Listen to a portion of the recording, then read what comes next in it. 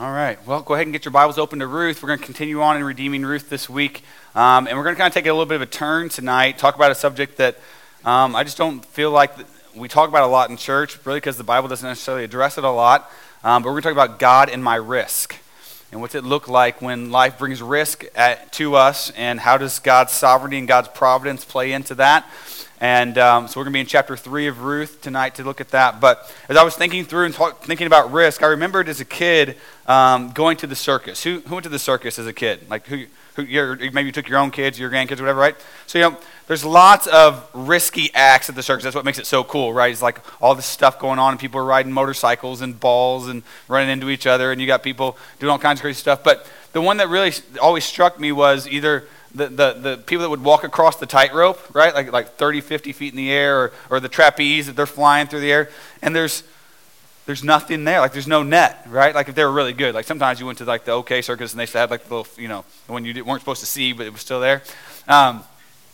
But whenever they're getting ready, they don't just step up there the first time with no net and just start walking out. Like, that's just not the way it plays. And during practice, during their preparation, during their time of getting ready for that, there's always a safety net there, right? So even if they fall, even if they mess up, even if they, something happens, they might injure themselves, but ultimately they're going to be okay.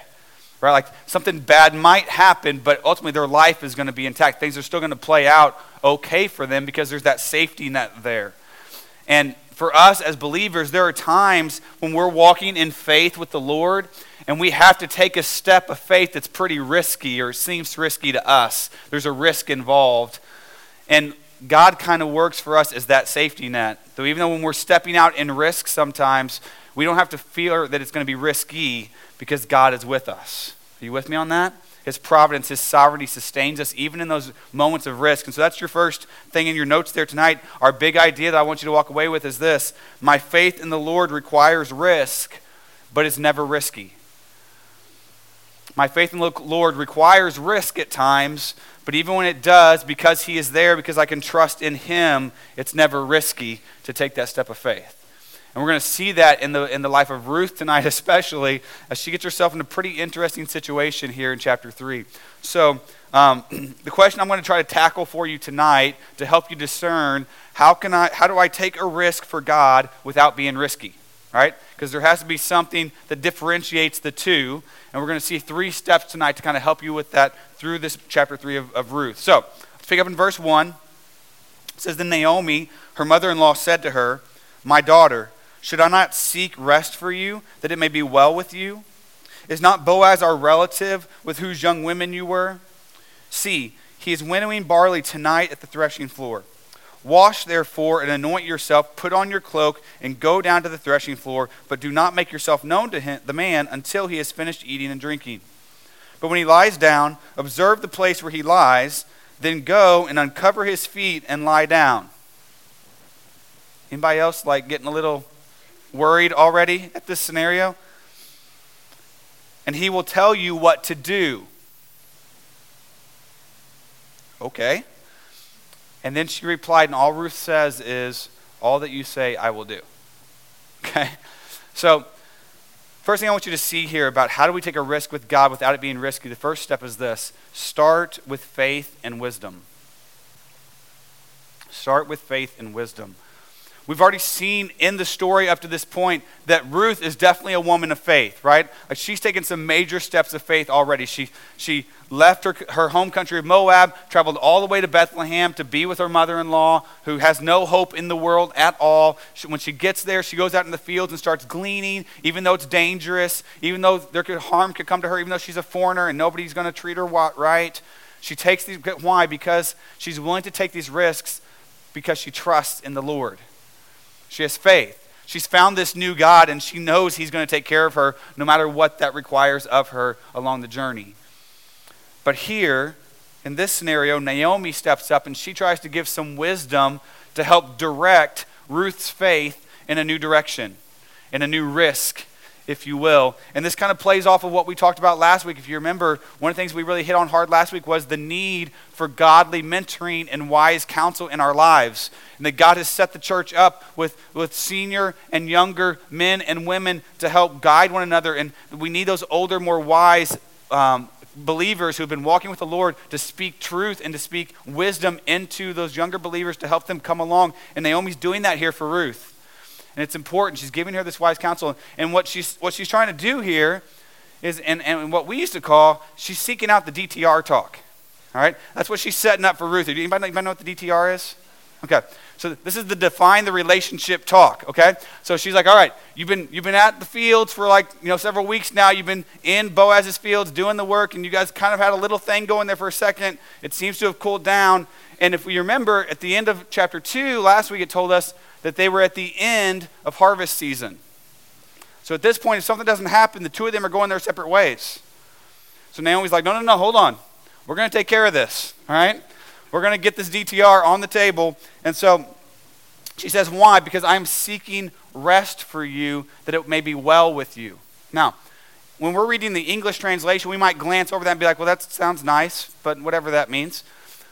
But in the Hebrew, those words have very specific meaning. You see, when they talked about seeking rest for a young woman in the Hebrew culture, it was rest in the arms of her husband. It was seeking specifically marriage for her. All right? This actually points back to the prayer she prayed for Ruth way back in chapter 1, verse 9. You remember that? Whenever she's getting ready to leave and she's saying, no, stay here. Go back to your family in Moab. And I'm praying that the Lord brings you rest, that he brings you a husband. So now she's saying, no, now it's not my job to seek rest for you. And that it may be well with you. And that it may be well with you means family and children, that you might have a life that is rich with the blessings of the Lord. Okay? And so and if you remember, in this day, it wasn't like our culture today. Dating didn't happen, okay?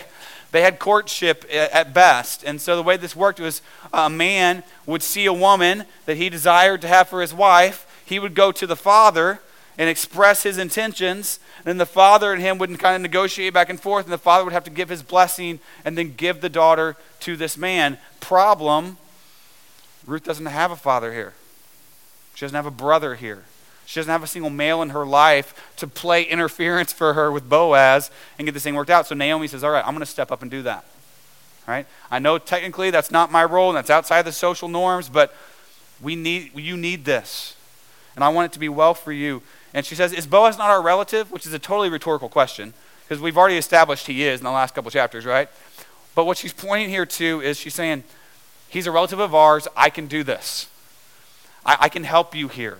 Okay, trust me on this. And what's interesting, I told you at the very beginning of the book, one of the themes we're going to see is that God is constantly calling us to step up and be used by him to answer our own prayers. And back in chapter 1, Naomi prayed that Ruth would find a husband. All right? And now God is using her to make that happen. Are you with me?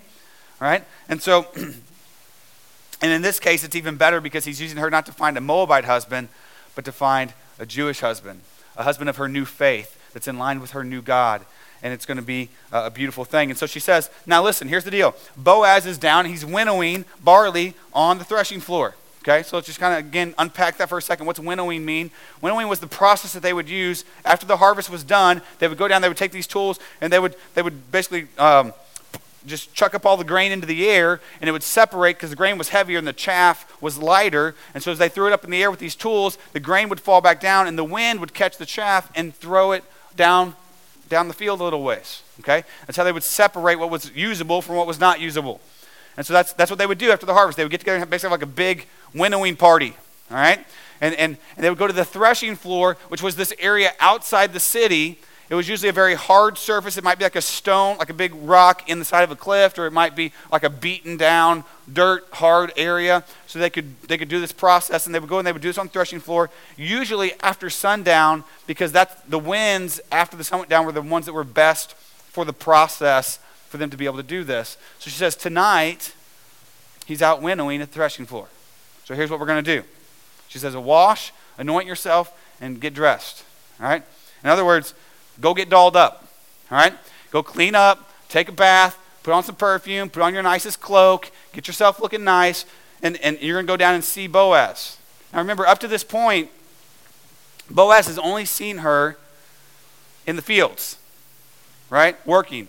Where she's got her work clothes on, and she's nasty, and she's sweaty, and kind of funky, and the hair's all up in the messy bun, right? And so, like, she's just, like, at this point, it hasn't been But she's like, no, tonight you need to change that. Get yourself cleaned up, get on a nice cloak, and you're going to go down, you're going to see Boaz on the threshing floor. And there's also a chance here that she, up to this point, she was probably still mourning her previous husband. And they had certain attire they wore for that, and no man would ever approach a woman who was in mourning. That was very disgraceful. Okay, so Boaz couldn't have even approached her yet if he really wanted to. Okay, so she's like, take off those clothes, put on a nice cloak, get yourself cleaned up, go down to the threshing floor. And so one of the things I've been kind of a side theme we've been tracking through this entire book is just the wisdom and the advice that it gives us about relationships in general. So we're going to add like 5 or 6 more things to our relationship advice column tonight, okay? So here's the first one. God has designed men and women with certain roles in family, in relationships, in the church, and men are supposed to be the leaders. They're supposed to be the pursuers. They're supposed to be the ones who take the initiative. And so what's happening here is Naomi is not telling her to pursue Boaz. She shouldn't do that. That's not her place. He should be pursuing her. But women, you don't want to pursue men, but sometimes you have to get in their way. All right? Sometimes we're just a little dense, okay? And you kind of have to get in front of them and kind of, like, you guys know our story. Courtney and I were like best friends for like 2 years before I was like, oh, maybe this should maybe be something else. I don't know, right? Like sometimes you have to get on purpose and just kind of get in the guy's way because they're just not quite catching on to what's going on here, okay? So that's the first thing I would tell you. Second thing, notice it says she tells Ruth, wait until he's done eating and drinking, all right? So here's kind of the process they would go through for harvest. They would go down, they would do all the work, they would throw the stuff up, and after they were done with their work, they would kind of have like a little feast to celebrate the success of all this business, right? So they would have good food, and they'd have good wine, and they would just kind of celebrate. And so Naomi's like, hey, okay, listen up. Don't talk to him until he's done, okay? 2 things here for relationship, for you, especially for you ladies, okay? First of all, this is just kind of an overall arching thing for the whole book. For you single ladies, don't seek out relationship advice from other single ladies, okay? Seek married ladies who actually know what they're talking about, okay?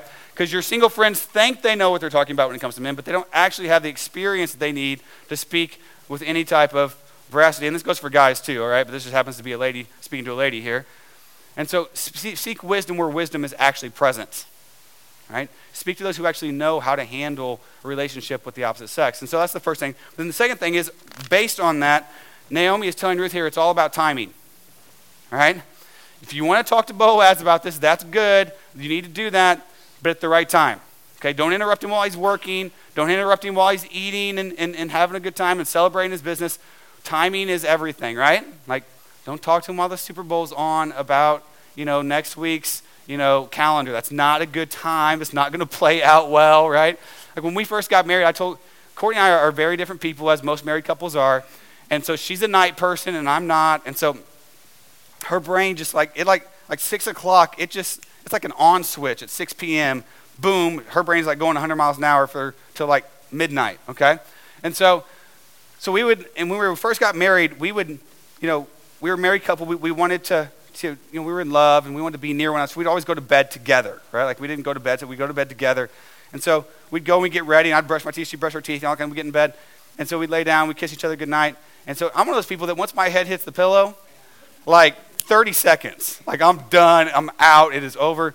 And so she lays down and she wants to talk about all the important stuff coming up tomorrow and the next week. And that happened about 3-4 times, and then the next day she'd be like, I told you about that. I'm like, you did not tell me about that. She's like, I did tell you about it last time. I'm like, okay, we're going to have to come up with a thing here. I'm not responsible for anything you tell me once my head hits the pillow. Like, that is not the time to be sharing information with me that I need to remember, okay? So timing is everything, and so Naomi is trying to show Ruth that here in this moment, okay? So she said, like, wait till he's done with his work, wait till he's done eating and drinking, and so again, he's having a celebration feast here, and we all know the way to a man's heart is through his stomach, so don't bother him while he's eating, okay? And she also says, don't bother him until he's done drinking, and I just want to make it clear here as we get deeper into the passage, we've already established that Boaz is a worthy man, right? Like that's been very, very clear throughout the book. And so when it talks about him drinking, he is drinking. And the Bible doesn't have anything against drinking. It does have something against getting drunk. drunkenness is a sin. It's very clear in Scripture. And so Boaz is not doing that here. She's not telling him to wait until he's drunk so he's inebriated and you can get him to do whatever you want him to do, okay? That's not what's playing out here because Boaz isn't drinking to that extent, all right? So she says, wait till he's done. It's a timing thing, all right? And then it gets weird. She says, then when he goes and he lies down, go and uncover his feet and lie down at his feet, all right?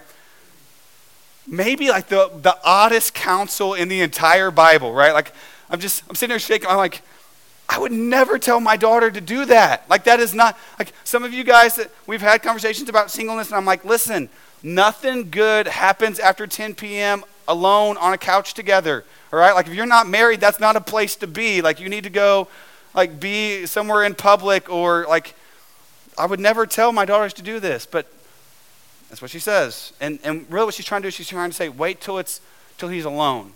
Wait till it's a private setting for this conversation that needs to happen. And so what happens is the guys, they would thresh all their grain and their wheat and stuff, and then at the end of the night, they would lay down at the end of the heap of grain to guard it. Because they couldn't take it into town until the next morning. It was too dark and transporting and so forth. And they didn't want any thieves to come and get it. They didn't want animals to come and eat it. So they would lay there all night and guard the grain. That's why he's laying down, okay? And so she's like, wait till he lays down. He's going to cover himself up. Go uncover his feet. And literally that's all it means is uncover his feet. There's no innuendo here, okay? She's not telling her to do anything else. It's just literally uncover his feet and lay down at his feet.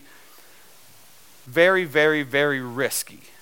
Can we agree on that? Like this just seems like a pretty risky move at this point. But I think what happens here is Naomi understands Ruth. She knows Ruth. She knows her character. She knows that she's a worthy woman of the Lord, and she believes she can trust her even in this risky situation not to step over that line. Are you with me? She says, go and do this. And then this is the part that even perplexes me more.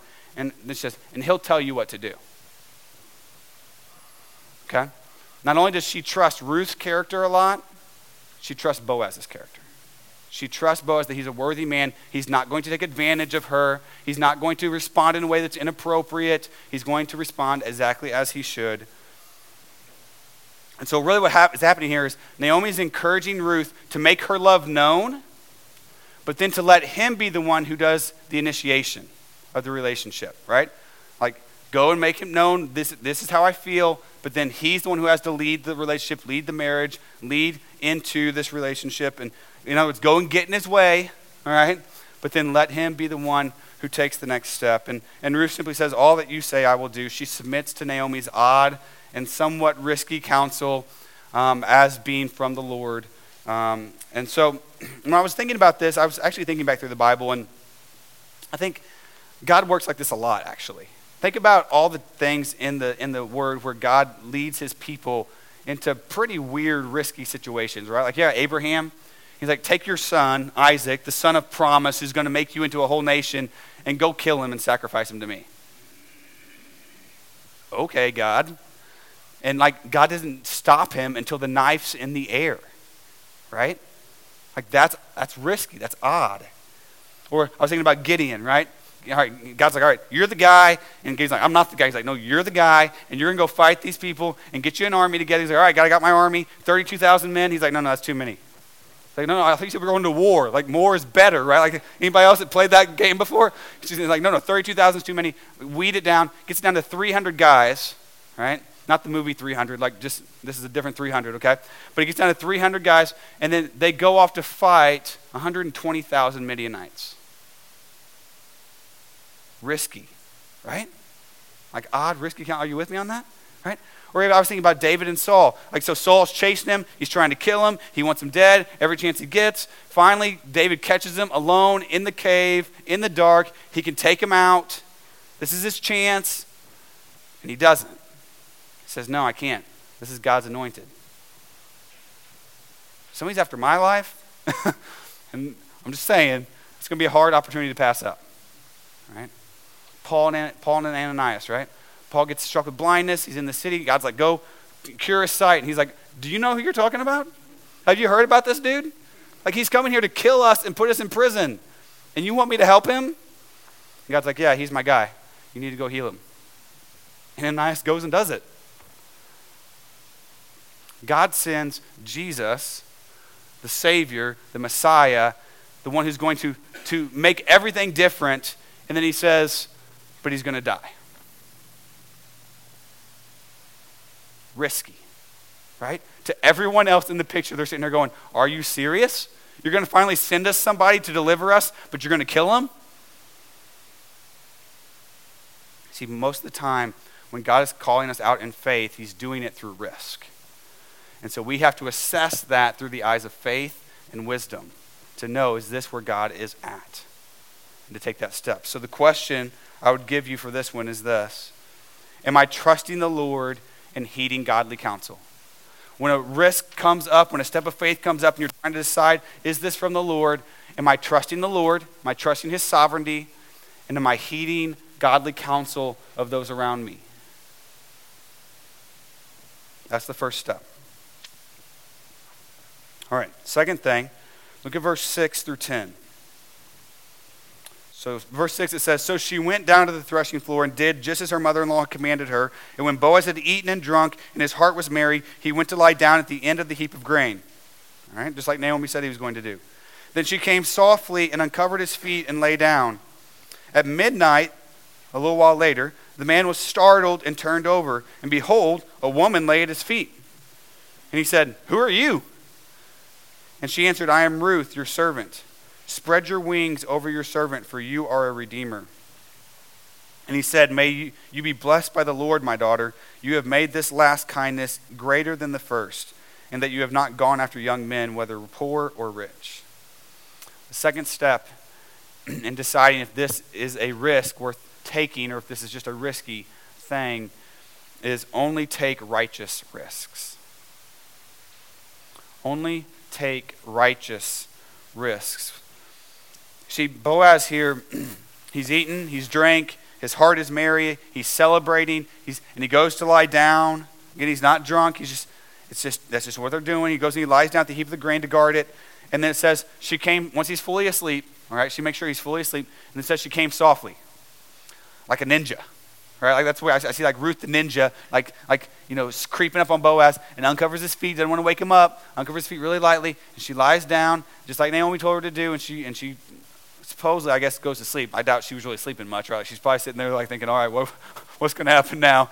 And so she's laying there, and then something happens at midnight. We don't know what happens. Maybe there was a noise, out in the field. Maybe the cold air hitting his feet finally woke him up. I don't know. But Boaz wakes. He gets startled awake at midnight. A couple hours later. And he kind of turns over, right, and he looks, and I'm pretty sure that wasn't there when I went to bed, right? Like there's this figure down at the foot. It's dark. They didn't have lights, right? So it's dark. He's like, who are you? And the reason he's asking this question is he's actually trying to guard himself. You see, there was a unfortunate custom in the culture of Jewish heritage, especially during the time of the Judges, where oftentimes during harvest season, during the threshing time, prostitutes would get dressed up and come down to the threshing floor to try to seduce the men and take part of their harvest. And so he doesn't know who he doesn't know who it is. He's just like, who are you? Because he's a what? A worthy man, right? He's like, so I don't want none of that. So he's like, what's going on here? And just kind of give you a reference, just so you know I'm not completely out of my head. Hosea 9:1 he actually references this issue. It says, rejoice not, O Israel, exult not like the peoples. For you have played the whore, forsaking your God. You have loved a prostitute's wages on all threshing floors. And so that's using it as an analogy here in this passage, but it's alluding to this process that had happened pretty frequently in the Israelite culture. So Boaz is started away. He's like, who is this woman? I don't know who you are. And Ruth responds, I am Ruth, your servant. Right? You still see the humility in Ruth. Like she's not taking it for granted. She's not assuming anything. At this point, he's still the boss. She's still the worker. She's still taking that humble servant position. She's not trying to press in too hard. But then she does get a little bit of boldness to her, right? And she says, spread your wings over your servant, for you are one of my redeemers. Right? And what's beautiful here, again, is she's asking Boaz to answer his own prayer. Remember when her and Boaz first met? And he prayed that God would spread his wing over her and cover her and protect her.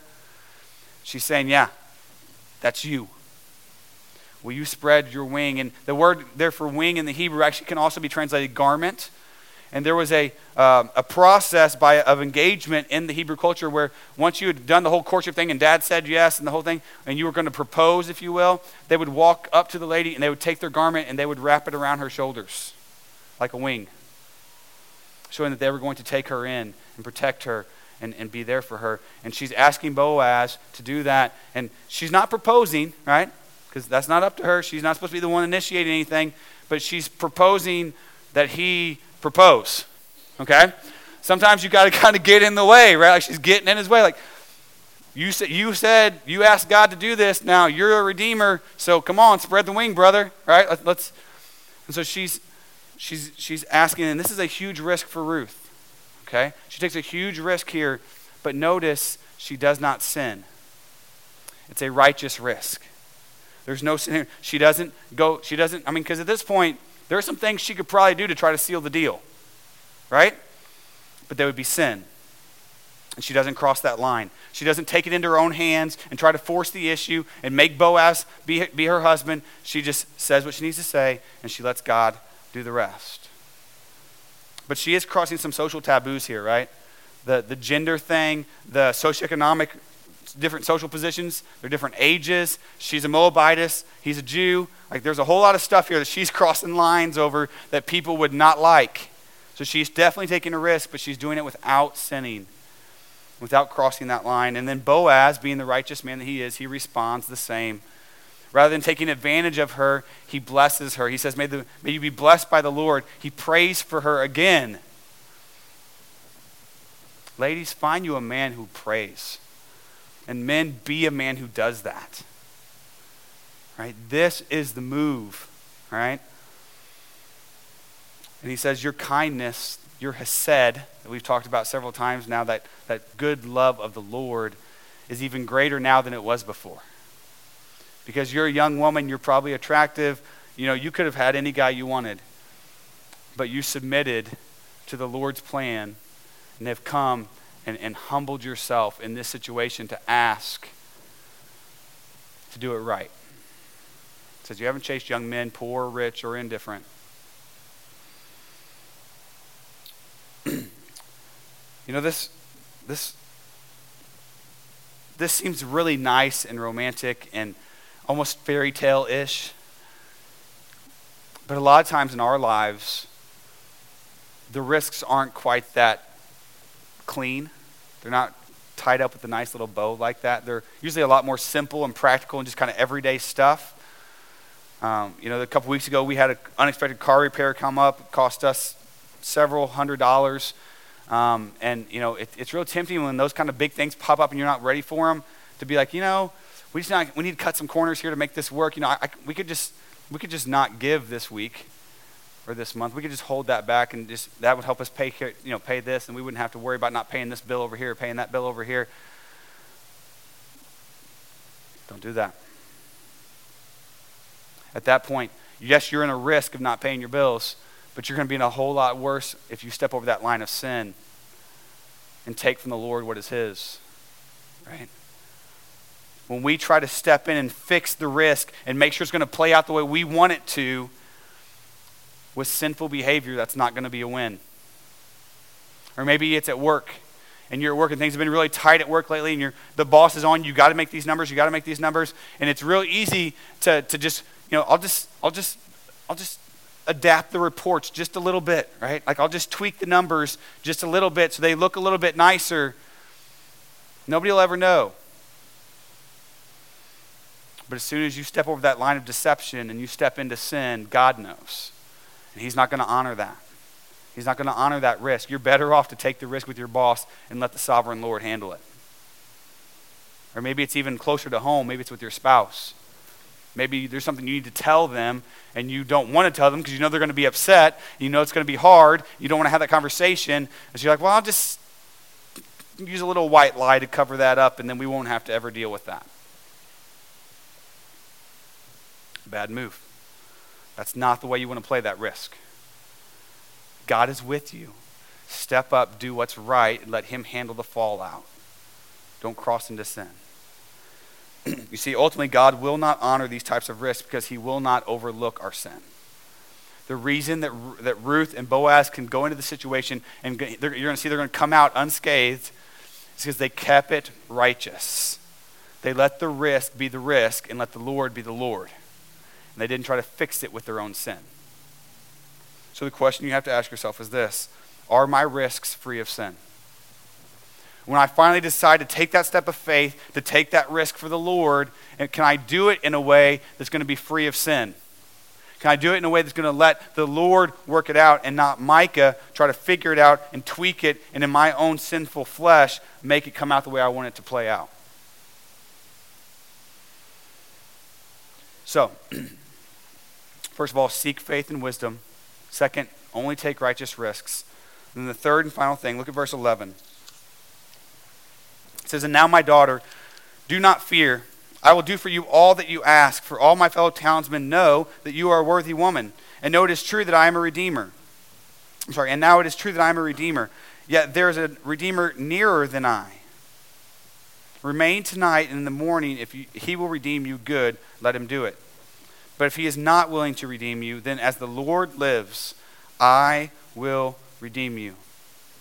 Lie down until the morning." So she lay at his feet until the morning, but arose before one could recognize another.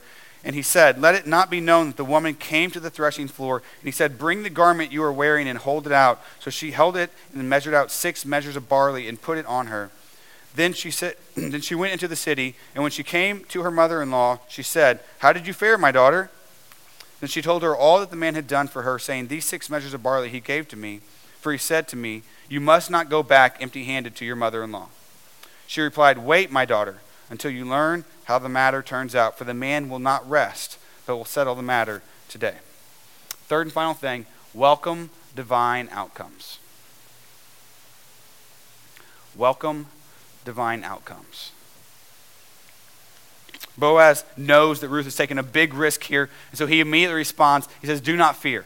Okay, you're safe. I know this was a risk. I know you were scared. You're safe. This is a safe place." And he says, "All that you ask, I will do. I'm going to take care of you. I'm going to make this right."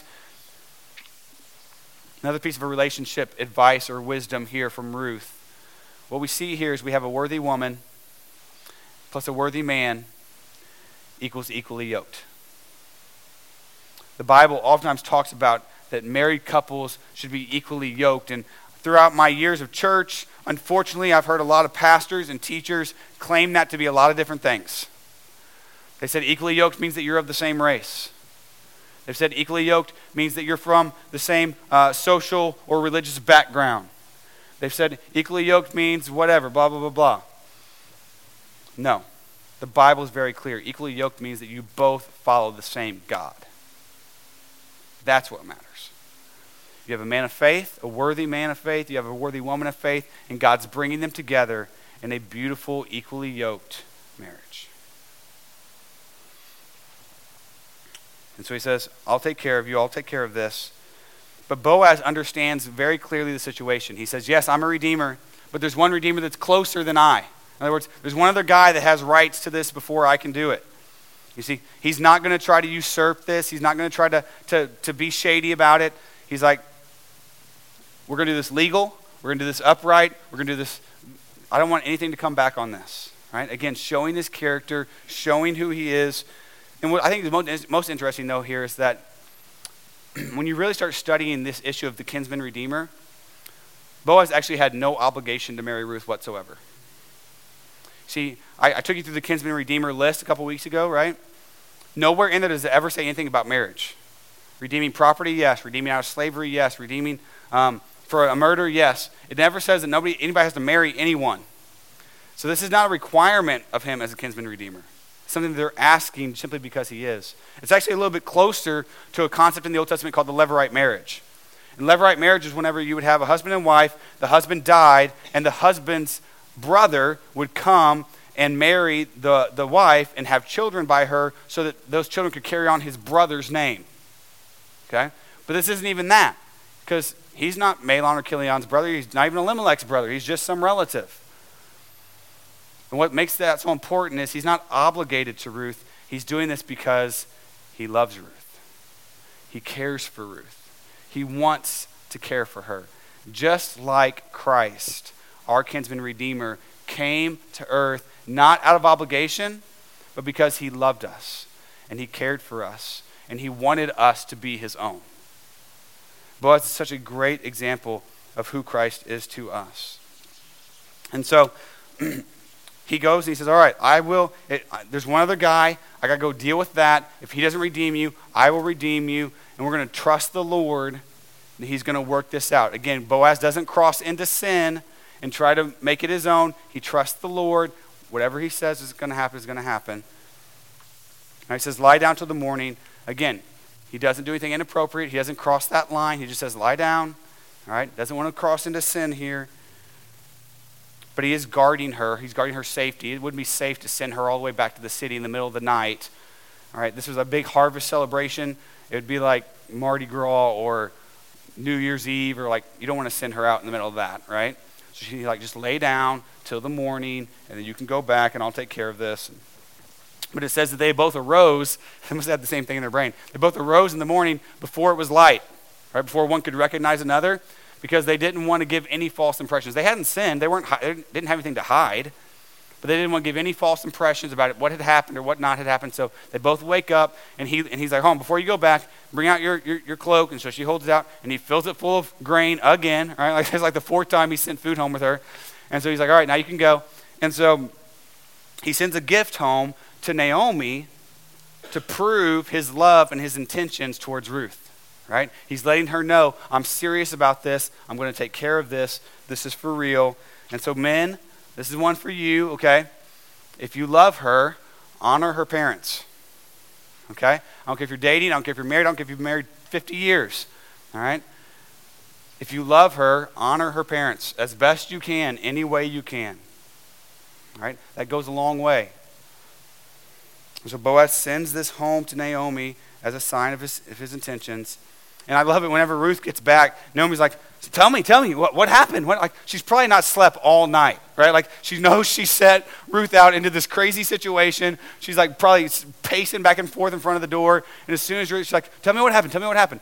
So Ruth tells her everything, and she's like, oh, all right, good. And she's like, and then notice her advice kind of changes. At the beginning it was, tonight, go, get dressed, talk to the man, like all this. And now she says, wait, my daughter. Right? She says, wait. See, Naomi trusts in the Lord and his providence. She trusts in Boaz and his character. And she tells Ruth, just wait and see how they work it out. Right? Another piece of relationship wisdom here for for you women. If you want to respect your husband, when he says he's going to do something, give him a chance to do it. Don't come alongside him or behind him and do it over again, and don't do it before he has a chance to do it. And I'm not saying that we're perfect. I'm sure there's times you've asked him to do something and he hasn't done it and he's not going to do it again. And I know, okay? But men need to feel respected by their wives. If they say they're going to do it and you don't give them a chance to fulfill that obligation, it's just cutting that right out from underneath them. And so Naomi says, wait. He's a worthy man. He'll take care of this. All right? And so, this is something when I was thinking through this, I thought about all of you. I thought about those of you who have taken a risk, you've taken a step of faith to be a part of a church plant. Some of you have been with us for a long time, and that's good. Because these are the opportunities where God has a chance to grow us in our faith, to teach us what it means to step out and risk, not knowing how it's going to turn out. I mean, we just be honest, we don't. None of us can tell the future. And we're taking a faith, we're taking risk through these steps. And I know many of you have been with us for a long time, and you are eager, just as eager as we are, to see what the outcome of this journey is going to be. Right? I'm sure Ruth was very eager to know what was going to happen with Boaz. But Naomi's advice is, wait. You did your part. You went to the threshing floor. You've done everything you can do. Do what you can do, and then wait. And I'll be honest with you guys. And for me, in my opinion, this is the hardest part of the whole process. is waiting and accepting whatever the divine outcome is. Whatever he wants to do, whenever he wants to do it, trusting him and putting that in his hands. And that's why I put this in here, because I feel like this is a step you have to be committed to before you ever step out into that faith risk. Otherwise, you will be miserable and it will not go well. And so the question to ask yourself here is this: am I willing to wait for and accept God's response?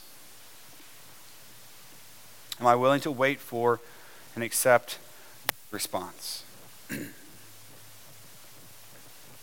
My faith in the Lord requires risk, but is never risky, because he is always there. If I have faith in him, if I'm seeking wisdom, if I'm staying in righteous risk, and then I'm waiting for his outcomes, whatever comes, whether it's what I wanted or what I didn't want, whether it's what I expected or what I didn't expect, ultimately it will be good and it will be right, because he is the Lord. And that's what it means to take a risk for the Lord and step out in faith. So, having pulled all that together now, I want to kind of end a little bit differently tonight. So, like I said, I know you guys, so many of you have been here for a while now. You've stepped out in faith. You've taken this risk to be a part of this church plant, and it's so important and it's so great. But I want to just have a little bit of audience participation here tonight, okay? This is a chance where you get to talk, all right? I want you to think about this. Why? Why did you do that? Why did you take that step of faith? Why did you take that risk? Some of you left churches. Some of you left family members of other churches. Some of you left opportunities. And why? Why would you do that? Why would you come and be here now? For us, for Courtney and I, we talked about this week, we're here, first of all, because we love all of you. God has endeared us to you and in our hearts. But more than that even, we have a passion for St. Louis. We have a passion for this city. We want to see God do something awesome here for his glory. We want to see disciples made for the glory of God. And we believe that he wants that. I don't think it's just us. I think we're in line with that. And so the reality is, guys, you know, we're in this risk, we're in this step of faith, and it's awesome. But if we're going to see this thing really, this church be fully realized, we can't stay where we're at right now. This isn't a healthy thing for any of us to stay in this state. It's not bad for right now, but to continue on long term in the way we are right now and the functioning that we're in right now, that's just not what we need. It's not what we need. It's not healthy. It's not good for anybody. It's not good for us. It's not good for people who would potentially come. We have to keep pushing towards that launch of a fully realized, God-glorifying, disciple-making, word-preaching, serving, generous church, right?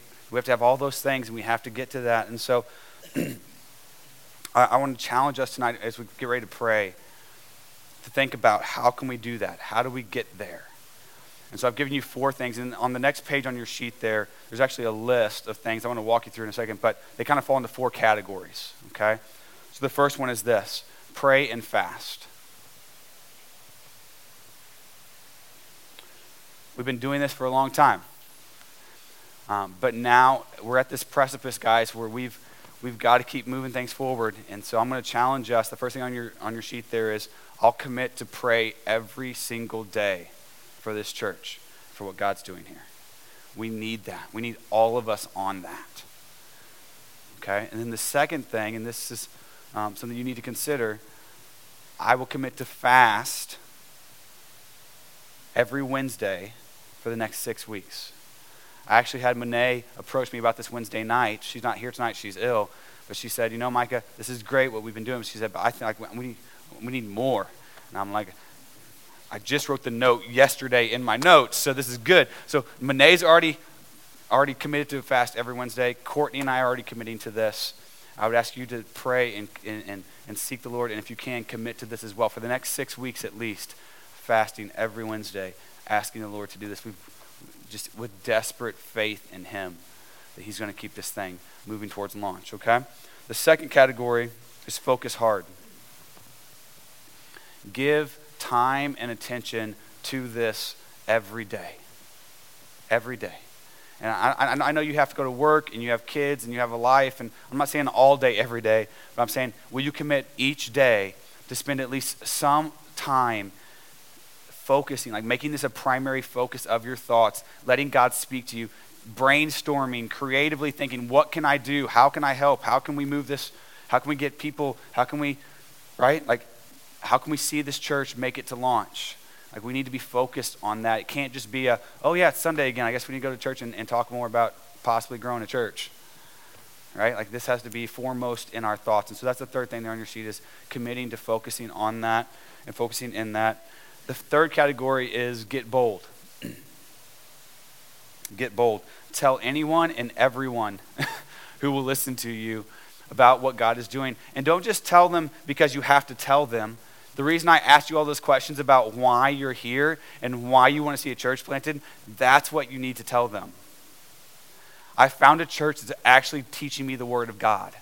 I found a church that actually cares about me and my family. Even when we're hurt and when we're sick, they're there for us. I found a church that brings new life and growth to my discipleship. I mean, guys, I'm just looking across the room here. I see so many living testimonies already about what God is doing in your lives, and we're not even a full-fledged church yet. Right? We got people who, before you started coming here, you didn't know anything about the Bible hardly. And now you're reading it on a daily basis. Right? We got people who their finances were just terrible and they were struggling and they couldn't even pay their tithe that they wanted to. And now that we've got things adjusted and they're giving to the Lord and they're giving faithfully and God's honoring that. We got people who are serving in positions they have never served before in a church ever. Right? Like, God is already working and growing and discipling you, and I hope you see that change in your own life, how God is affecting you with this church. And that's what you need to be bold about. It's not just invite to invite. Is God changing your life? If he is, I believe he is. He's changing my life. Are we telling people about that, and are we asking them to come and experience that with us? And so there's two things on your sheet there. One would be, will you commit to just think through and pray through all your social circles, work, neighborhood, community, gym, kids' school, preschool, whatever, and just make a list of everyone you could possibly think of to invite to Harvest, to share this with. And then pray over that list and ask the Lord, God, whose heart is open? Who should I speak with? Okay, and then the next thing below that is an opportunity for you to make a list. I can give you 10 or 12 slots there. That's all I could fit on the page. I'd have given you more, but can you pray for, and like, these are the people that I commit to personally invite soon, like this week. Okay? The time is now. We can't, that one person, I want to invite them, and then a month goes by and 2 months go by and we still haven't done it. Or maybe it's the person that you talked to 4 months ago and they didn't say no, but they never actually came. Maybe that's a revisit, right? Like, circle back and be like, hey man, I'm still doing some cool things in my life through this church. I want you to come and see it and hear it.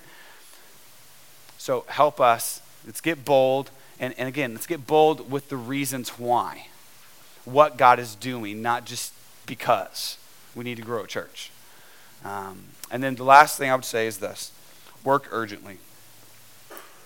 Seek out opportunities to help us grow with urgency, immediately. Don't wait until our next core group meeting or our next vision meeting to start making moves on some of this.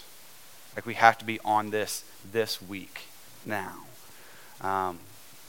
You don't have to wait for a vision meeting to bring a new person. Bring them to core group. You don't have to wait for core group to introduce them to the church, all right? Call me up. I'll have coffee or dinner, lunch, anytime, breakfast, whatever, okay? I'll do house calls. We can, and honestly, guys, most of you have been here long enough, you don't even need me anymore. You've heard my spiel so many times, you could probably recite it better than I could, okay? Like, you know the vision of this church. You know the 4 pillars. You know what we're doing. You can sell them on it just as easy as I can sell them on it. Like, tell them why you're passionate about this church. You give them the vision. They know you. They trust you. They don't know me, right? You're the face that they love. Like, this week, can we do that? Can we commit to this? Can we really say, all right, Lord, we're here in faith, out on this risk, and we're trusting you to do this, and here's all we have to give. Now do something with it. So with that in mind, I want to lead us into a prayer time here, but let me just say this is a closing thing. In January, we saw God add 8 new people to our group. It was awesome, right? It was glorious. It was a total God thing, and we are praising him for that. But I went back and looked over my records, and that's the first substantial growth we've seen in probably almost 6 months. We've added a couple people here and there, but we've also, just be honest, we've lost a couple people here and there as well. It's awesome to see God move like that. But if we're going to keep moving towards launch, we need that again this month. February needs to be just the same. We need to see another 8 or 10 or 15 people come in. All right? We've got to keep that momentum going, and this is how we do that. All right? And I know we can do this. I don't want this to be discouraging at all. I have utmost faith and believe that God is still in this. I mean, I just heard all your stories again, and I'm already loving it again. All right?